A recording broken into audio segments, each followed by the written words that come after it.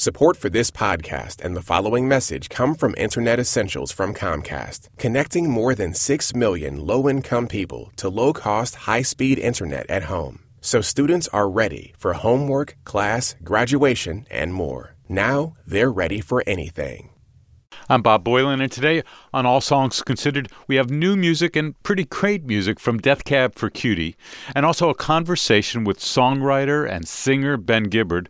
The song is called Gold Rush, from a new album coming called Thank You For Today.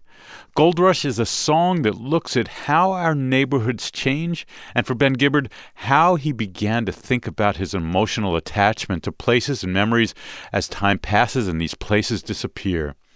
I'm at NPR in Washington, D.C., and Ben is at his longtime home in Seattle. I begin the conversation by playing a minute or so of the new song, Gold Rush.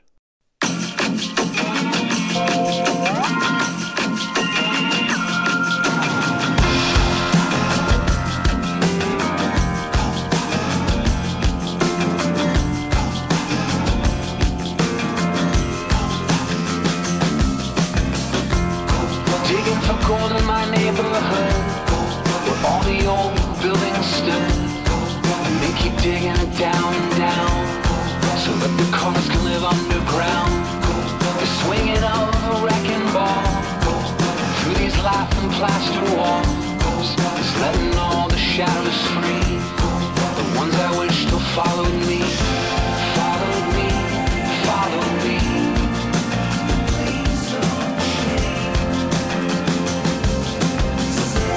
Followed me, followed me.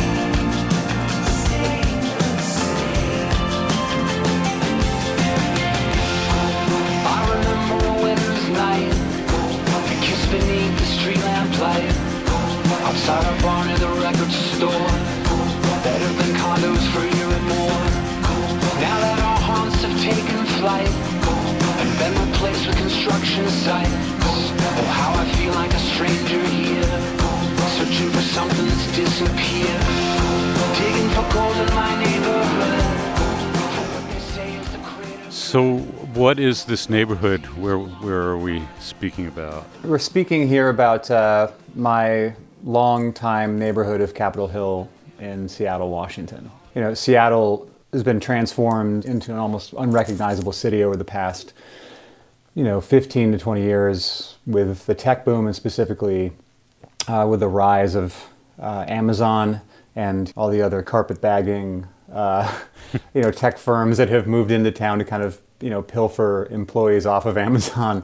And my neighborhood of Capitol Hill, which I've, lived in for the better part of the past 20 years, has undergone, some, really rapid changes, both in the landscape itself, but the buildings going up and coming down, but also in the cultural landscape has changed pretty dramatically as well. So many people will identify with this. There's so many cities that I go to, and DC is one of them, where I used to see relatively maybe empty streets and friends that have turned into neighborhoods now with condos that I couldn't possibly afford. But on the other side of that is, there are people walking down the streets with baby carriages and their whole new lives are unfolding. It's a real split for me in thinking about progress and change. And it is for me as well. A lot of the corners of my neighborhood that were less populated, there are now restaurants and bars and people on the street, and it is both a blessing and a curse. I think also for me what has been the most painful is just seeing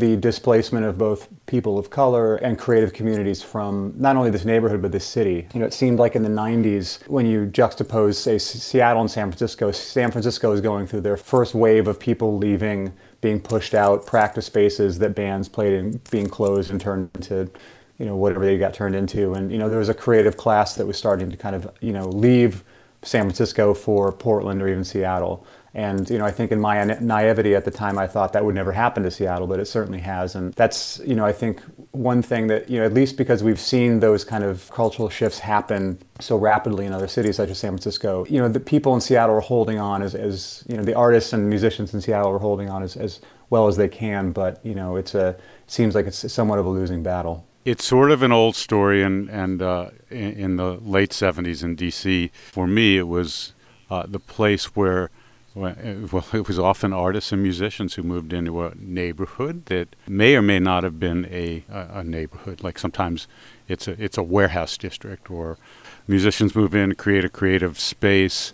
More people start to come to the neighborhood, then, as the saying goes, the lawyers follow, and then the neighborhoods change.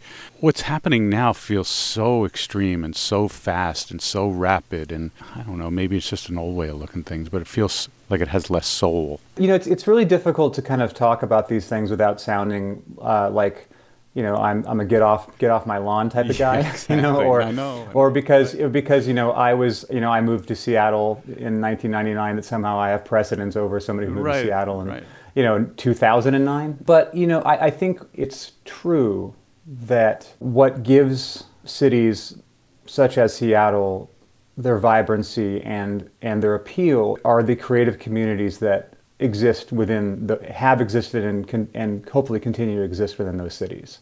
Those are elements that make the cities appealing to, as you say, the lawyers and the speculators and the tech firms who are trying to kind of enrich their employees with some kind of cultural experience in between 15-hour coding sessions. And one of my biggest fears about Seattle as it continues to shift and change is that, San Francisco, I mean, I love San Francisco, it's one of my favorite cities, but I keep coming back to that example as, my biggest fear, in that, I mean, you can literally take tours in San Francisco of, here's where the Beats used to drink, here's the Haight-Ashbury, here's where the Dead Kennedys used to play. Right. And, at this point, it seems like a large part of San Francisco's creative contributions to our, greater American cultural mosaic are 20, 30, 40, 50 years in its rearview mirror. And, I want Seattle to sustain a vibrant creative community. And like I said, I think that we are doing our best collectively to protect that. But, when a studio apartment is creeping up to, $1,500 to $2,000, it's very difficult for someone to able to make a living waiting tables and playing in a band. No one is going to take a tour in 20 years and say, there's where the Willoughby Apartments used to be, right? I mean, right. So the creative community and the neighbors and neighborhood people who make up the uniqueness of a community, it's hard to have that cohesion because it's very transient when there's nothing to keep you there and nothing original to keep you there. And, I think with Seattle specifically, I think the number I've heard is that the average worker at Amazon stays for 2 years and then moves on, quite literally, either to another city or, there people come to work here for about 2 years and then they bounce for somewhere else, as so they can have this on their resume. And what that seems to be creating in our city is quite a turnover of people who are coming here to work for these tech firms. That I think if you're going to just kind of be in a city for what is a brief period of time, you're not necessarily going to be that invested in the community at large. Was there a moment that sparked you to want to put, well, I don't know if it's pen to paper or fingers to typewriter keys, but... There have been innumerable moments that made me want to write this song. And as I've gotten older, I'm 42 now, I've become acutely aware of how I connect my memories to my geography. Mm-hmm. As the landscape of this city changes, I'll walk down Broadway and walk past a location that used to be a bar I would frequent with friends, or somewhere where I had a really kind of beautifully intense conversation with somebody that I once loved very much. Mm-hmm. And what once was a dive bar is now a Pilates studio or something like that. And I didn't want this to come off as the perspective of someone who is now middle-aged complaining about how the city's changed and how it's not as good as it once was, even though that might be my perspective in real life. Right. What I really wanted to say was that I have just noticed that as I've moved into middle age, that I connect my memories to my geography to such an extent that it is as if I have to come to terms with not only the passage of time, but losing the people and the moments in my life all over again as I walk down a street that is now so unfamiliar to me and so different from how I remember it, even 10 years ago. For me, that's not as much a screw Amazon kind of sentiment as it is like this is the natural progression of a city. I mean, cities are in a constant state of flux. They're constantly changing. They're very difficult to come back to in the way you might be able to go back to your hometown in fill in the blank, rural Washington or whatever. It can be painful to see, your memories almost so unceremoniously, erased from the landscape. The song starts off in a way that the actual audio sounds like it's coming from a distant past, just for about the first 15 or 20 seconds of the tune, maybe not even that much. Can I play a bit and then talk about who produced it, how the sound came to be? Sure. Yeah.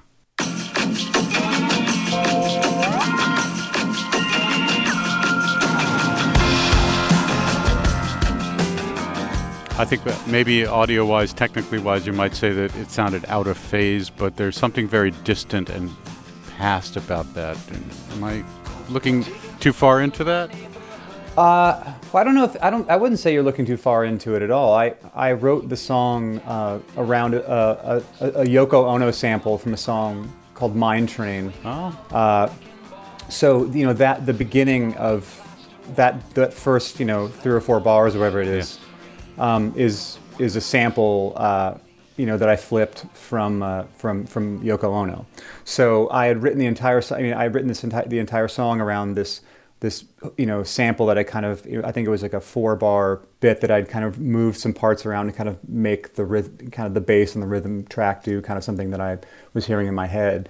So I think it's very astute that you would pick up on that. That's that song was recorded in, I believe, 1970, with Jim Keltner on drums and Klaus Voormann on bass and John Lennon on guitar. The song, as it exists on Yoko's record, "Fly," is about 20 minutes long and just is kind of one of her more, I guess when most people think of Yoko Ono's music, they think of the kind of improvisational singing, which is certainly a part of her music, but is in actuality, a fairly, small percentage of the larger, body of work that she's put out into the world. But I always love the top of that song because it is just it just has such a nice bounce to it. And so I wrote the song around that loop, and then, we were able to clear it, and she gave us her blessing, which is quite a trip. So yeah, it's interesting. Did the song itself have personal meaning, as so much of the song is about memory, or was it just a good hooky beat that you wanted to work with? And in actuality, I had, when I was writing songs for the last couple of years, moving towards this record, as a lefty living in Seattle, I started kind of delving into some more political material and, wrote some songs that were delving into some territory that I'd never really trucked in. We decided, for a number of reasons, to not go in that direction for this album. But the song that I had originally written around this sample, this Yoko Ono sample, was something more along those lines. And it wasn't very good. The lyrics weren't very good. It wasn't something I was really that stoked on. But Rich Costi, our producer, had said, "Yeah, what's up with that song with that kind of loop in it?" I'm like, "Oh yeah, that's this thing. I don't know. I tried to write kind of a political song, but it didn't really work." He's like, "You should really figure something. You should work on that. You should flip. You should maybe try some other, do something with that because it's really good." I'm like, "Okay, yeah, maybe I will." And I had actually had a song that was entitled "Digging for Gold" that was more of a ballad that used a lot of the lyrics from what became Gold Rush. And it was one of those wonderful moments in songwriting where you realize that all of the work that you put into writing songs you thought would never go anywhere was valuable work, because I was able to take 2 songs that as individual songs were not going to make the cut, but when I took the best elements of both of them, it made something that turned out to be, in my opinion, one of the better songs on the record. Great lesson for songwriters, indeed. Yeah, there's never a wasted note or lyric as a songwriter, because you just never know when you're going to be able to harvest that note or lyric elsewhere, or what it will kind of move you towards in another song. Who's playing on this record? Is it different from that amazing last album that you did? Yeah, well, we have Jason Magura and Nick Harmer, who've been in the band now for a very, very long time. Nick, was the original bass player. Jason, has been in the band since 2002. So I think, on all intents and purposes, he's bass the and definitive drummer of this band. Yeah.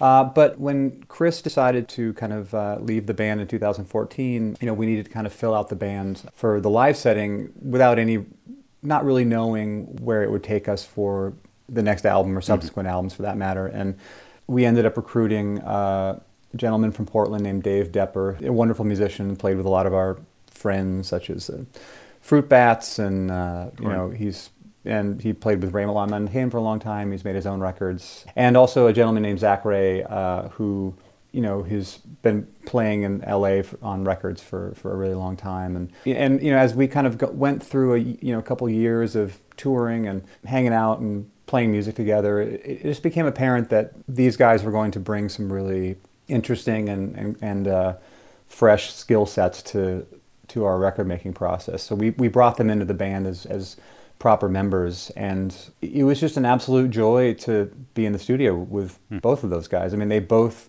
at some point, Rich Costi, our producer, kind of leaned over to me on the couch when we were listening to some playback and just said, man, these guys just bring such interesting and vast skill sets to this process, and they both bring different things. Someone in an interview at one point was like, well, it looks like you've replaced Chris with two people. It's like, well, number one, I've never seen it as replacing Chris Walla. He's an irreplaceable creative force, but it's not so much replacing as, the band is moving in a new direction with these two new individuals who bring their own brilliant skill sets to the process. And, I just couldn't have been happier with how everything's turned out. If I play a little of this song, can you tell us who's doing what, and especially regarding Dave? And yeah. All I see is a long goodbye, a requiem for a sky line. It seems I never stop losing. There's a little slidey guitar. Is that? Yeah, there's some slide guitar, and there's also kind of like a stabbing, a stabbing kind of like stabbing guitar thing that's kind of happening underneath everything.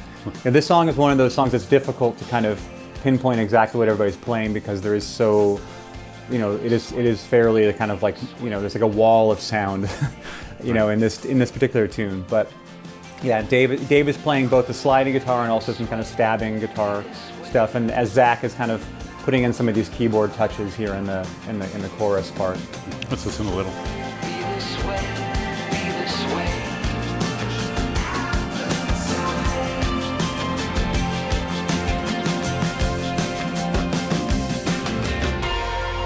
I've ascribed these monuments a false sense of permanence.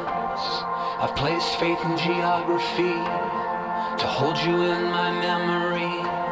I'm sifting through these records. I'm trying to think of I can't tell if it's keys or guitar that's doing that very atmospherics, and maybe it's both.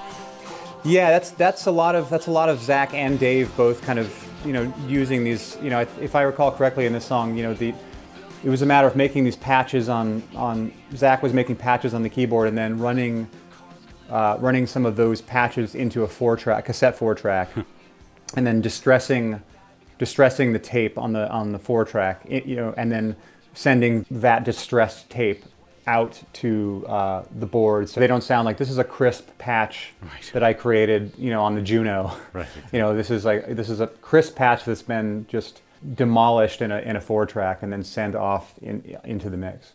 So now you've got to learn how to play these songs that were pieced together like little puzzle pieces and maybe it might even be hard to remember who played what on some of an album's worth of tunes. Do you go back and listen? Like, how does that process of figuring out, you're going into rehearsals, how do you figure out how to do that? Well, with this album, everybody's pretty aware of what they played on the record. Okay. So it's not so much a problem. It's not so much an issue of determining who played what as much as it is how we're going to recreate some of these sounds. And, thankfully, the technology has progressed pretty dramatically, probably thanks to a lot of people living in Seattle right now, who I maligned earlier in the interview.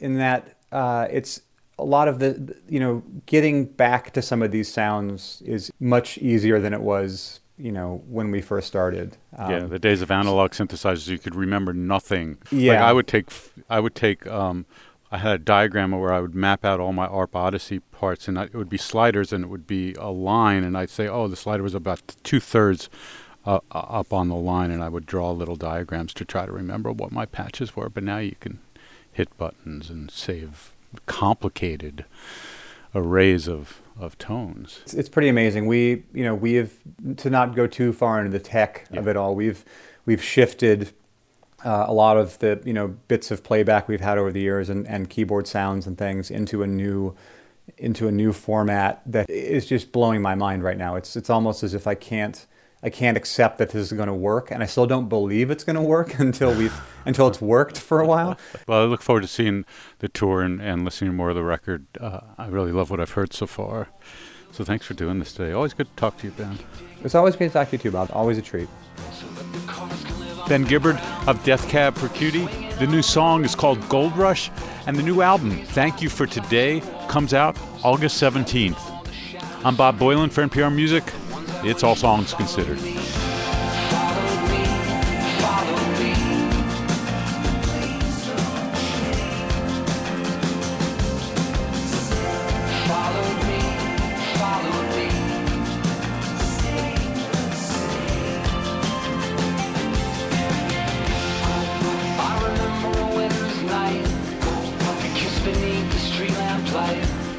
Outside our barn in the record store, better than condos for a year and more.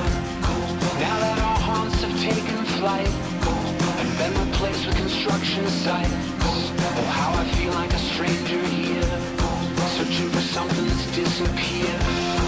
Digging for gold in my neighborhood, for what they say is the greater good, but all I see is a long goodbye, a requiem for a sky line. It seems I never stop losing you, as every dive becomes something new, and all our ghosts get swept away. It didn't used to be this way, be this way, be this way. Be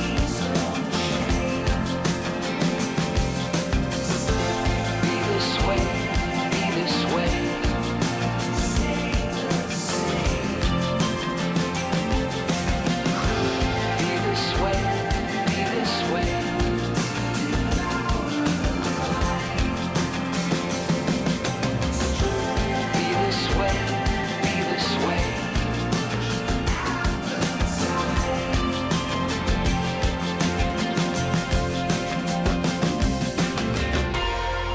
I've ascribed these monuments a false sense of permanence. I've placed faith in geography to hold you in my memory. I'm sifting through these wreckage piles, through the rubble of bricks and wires, looking for something I'll never find, looking for something I'll never find. Digging for gold in my neighborhood, where all the old buildings stood. They keep digging it down, down, so that their cars can live underground. It seems I never stop losing you, as every dive becomes something new, and all our ghosts get swept away. It didn't used to be this way.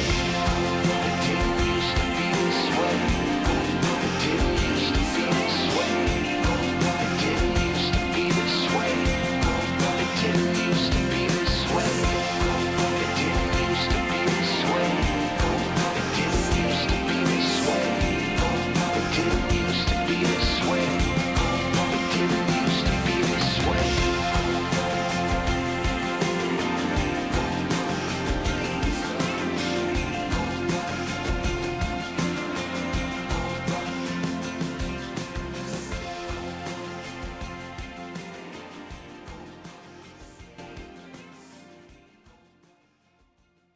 Did you know that over 15 million people a month listen to NPR podcasts, according to Podtrac's podcast metrics? Check out all our shows at npr.org/podcasts. That's npr.org/podcasts.